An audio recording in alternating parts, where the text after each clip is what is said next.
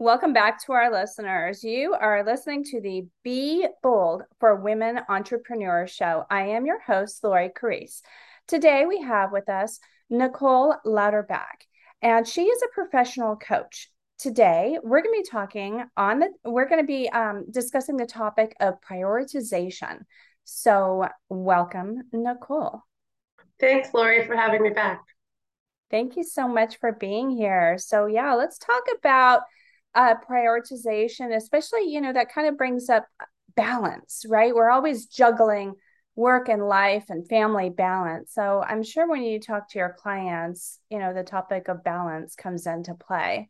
So, tell Yeah. us, tell us your how you help people prioritize. Well, it's interesting that you use the word balance because I really encourage people not to think of it as a balance. It's a balancing act because if it's a balancing act, you can never get right. So I think that's one thing that I'd start with is that starting to think of your life as an integration. There are all these moving parts, right? So you have um, you have a whole world in your if you have a career or a business, you have all the things that are happening there. You have all the things in your personal life, and all the things happening within yourself and self-care and what your priorities are for how you want to work through the day. So starting off, it's that how to manage that integration and applying prioritization to it is the best way. We've talked about goals. So setting those goals across all the different aspects of your life. And then when you have those goals, there's certain things you need to do to achieve them. And that's where the prioritization comes in. What will move you to your goal faster? Sort of a natural conversation for me because I'm come from a sales background. So sales, you're always focused on your goal and it's money and it's how you get paid. So it's a very easy way to rationalize things. But when it comes to, cleaning your house or figuring out how to launch your website, things like that, not quite as apparent. It's funny that you said cleaning your house. I was thinking that very task list right now in my head. I'm like, okay, so my priorities right now, today we're speaking on a Friday, is wrap up the work week. But I also work from home and I can look to my right and I see a stack of dishes that need to be done. And, even though that bothers me, my priorities are definitely getting that last email out to people because we're also closing in on the holiday season and I need to make a few announcements and wrap up a couple of deals even. And so my priority really today needs to be money minded, business minded, and knowing on the other end that I'm going to have a hard time probably reaching them. And guess what? If those dishes sit here another 6 hours, so be it. Yeah. Um, Yeah. it's just a little clutter in my life, which I try to, the whole decluttering is very important, including your surroundings. But you do have to definitely list your priorities. I want to ask you this, though, because this is actually something. I'm divorced, but when it comes to education, I still definitely, my ex-husband, my kid's dad, we talk a lot about, of course, education path. And I have a daughter who's definitely struggling academically when it comes to math. And, we've talked to her about study habits and stuff like that. He and I actually disagree on something. Let me ask you this. I mean, this might be a little bit off topic, but it kind of leads into your work life balance. My suggestion is when you have a big task, I like to remove all the little things, get them off the way, just because that number kind of goes away, and then focus and really spend time on that bigger project. He, on the other hand, is like, no, go after the big one first and then deal with the little ones. That way you have it off of your plate. Do you agree with one of those strategies, or is it just kind of whatever works for you? It is, I mean, as a coach, it's whatever works for you, right? But understanding what works or what works for your daughter in that situation. There's books, there's the book, Eat the Frog, and it is like go in and do the hardest, worst thing first every day to get it off your plate. And then there's definitely schools of thought that, make those small wins will boost your motivation, give you energy so that you can have the space to tackle. So, but there's no right answer. It's what Okay. works. And if the key is acknowledging if something's not working, like if you are an eat the frog person and I'm going to go tackle that big awful thing first thing in the morning, but you never actually do, maybe that is not the right, be honest with whether it's working or not. Or if you're doing all the small things, but the big thing keeps getting pushed and pushed and pushed, then that's not work. That's not a strategy that's working. And I also suggest that there's not a right one size fits all per person either. So for some things, it might be that you want to break it down into small pieces or do the easy wins first. Do that low hanging fruit. Everyone talks about low hanging fruit. Do that first.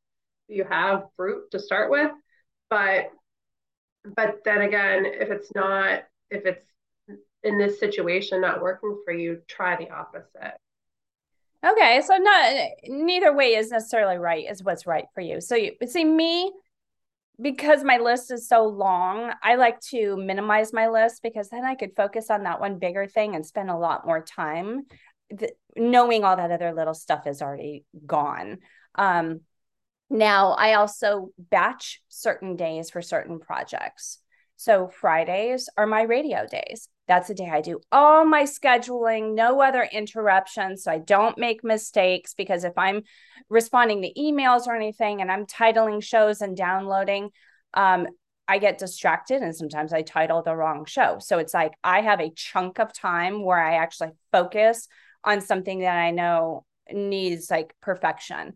So, how do you feel about batching your time for certain projects? Maybe if you're an entrepreneur, Mondays is your accounting day and Tuesdays is your creative day and Wednesdays and Thursdays are your appointment days.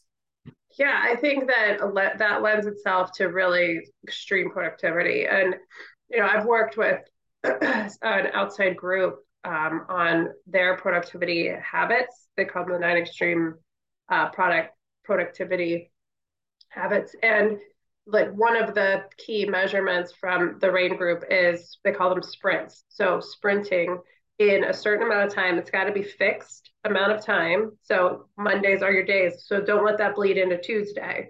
Or even they get into smaller chunks of time. Like I'm going to spend on this day, I'm going to spend an hour and a half on scheduling. And then when that time is up, you're done.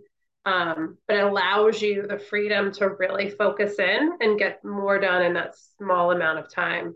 So I think that the sprint mentality is really important and scheduling it. So not just having that schedule in your head, but having it on paper, on a planner, in your calendar, in your Outlook.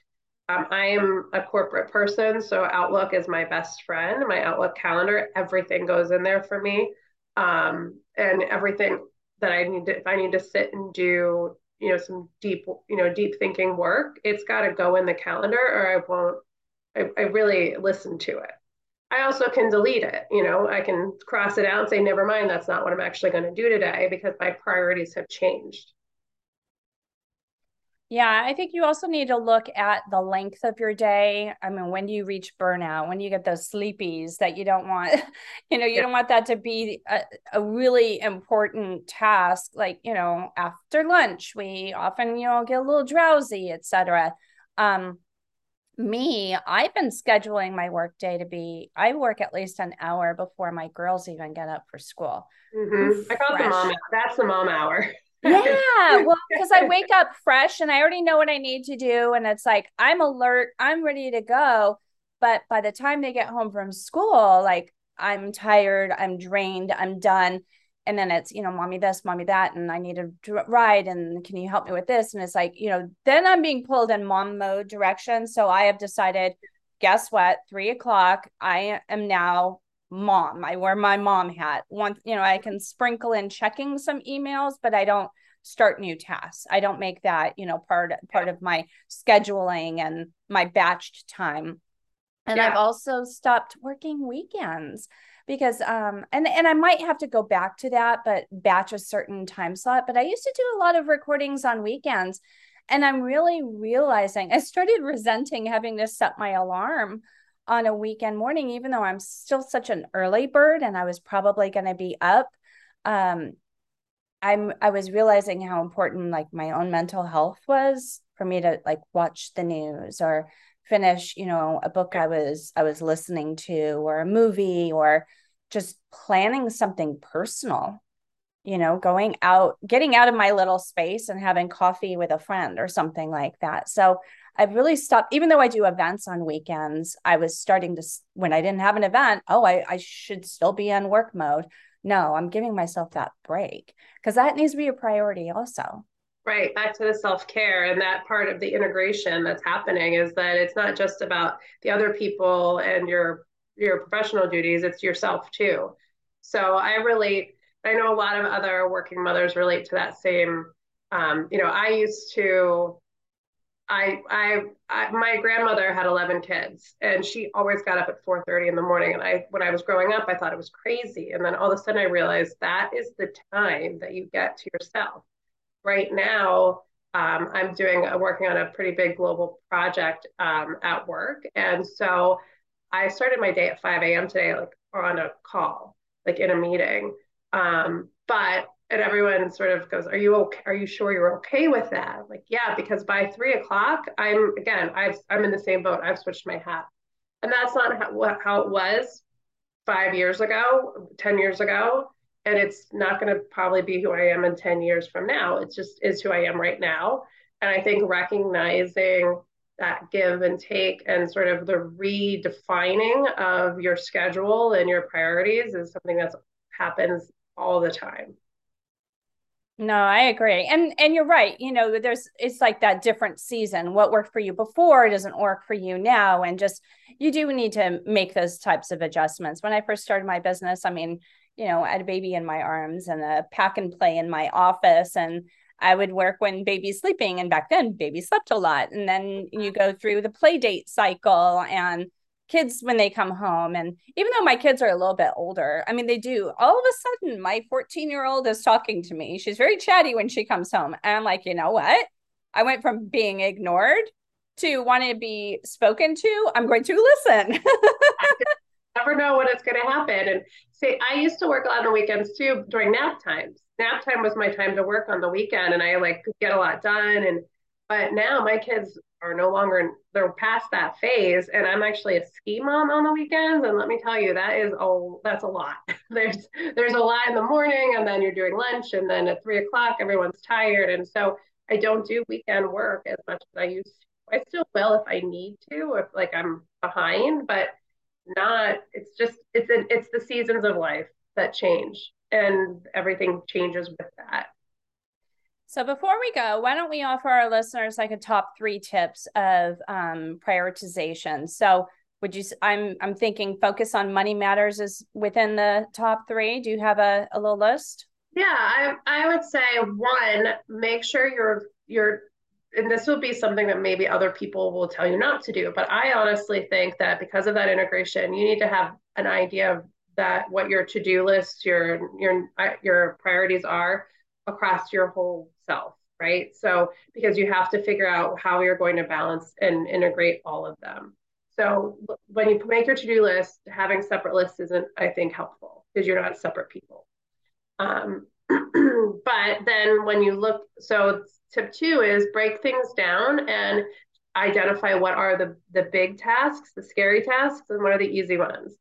And then I think the third tip is just evaluate every day, every week, every quarter.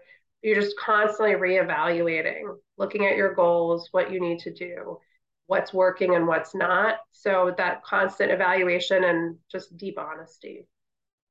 How do you feel about deadlines? I'm a salesperson, so I'm in a deadline world, but giving other people deadlines doesn't not always, work. Um, should I ease up on the deadlines, or if deadlines are how you really perform best, that's why I stick with that. It's like I give myself a deadline. I've got to do this by whenever and I get it done. So because I'm also a very creative person, always launching something new and I don't like things to overlap. If it works for you, then it works for you. That goes back to that piece of if you make yourself a deadline and you listen to it, great. I don't really listen to my deadlines. I mean, I do work deadlines, but just for me that I'm like checkpoint is a better word for me. Just the connotation, right? So deadline means it's done and I'm done. Or for me, I have to look at it like here's a check-in. Am I where I want to be or not? And what's gone right or wrong? And what's my next step? So I think some people again work well under the pressure. Some people don't. It's really there is no one size fits. Yeah, no, no one size fits all for sure. Okay, well, I think these are some great bold moves to integrate into, not balancing your life. I will take that back. Yeah. Integrations for, in setting those priorities. So, Nicole, thank you so much for being here. For our podcast listeners, of course, I'm going to have your information in show notes. And for our radio listeners, how do we find you? Yeah, you can find me on LinkedIn, Nicole Roach Louderback, or at www.hele-coaching.com. That's HELE.coaching.com. Wonderful. Thank you so much for being here once again. Thank you, Lori. It's a pleasure. And this has been the Be Bold show for women entrepreneurs.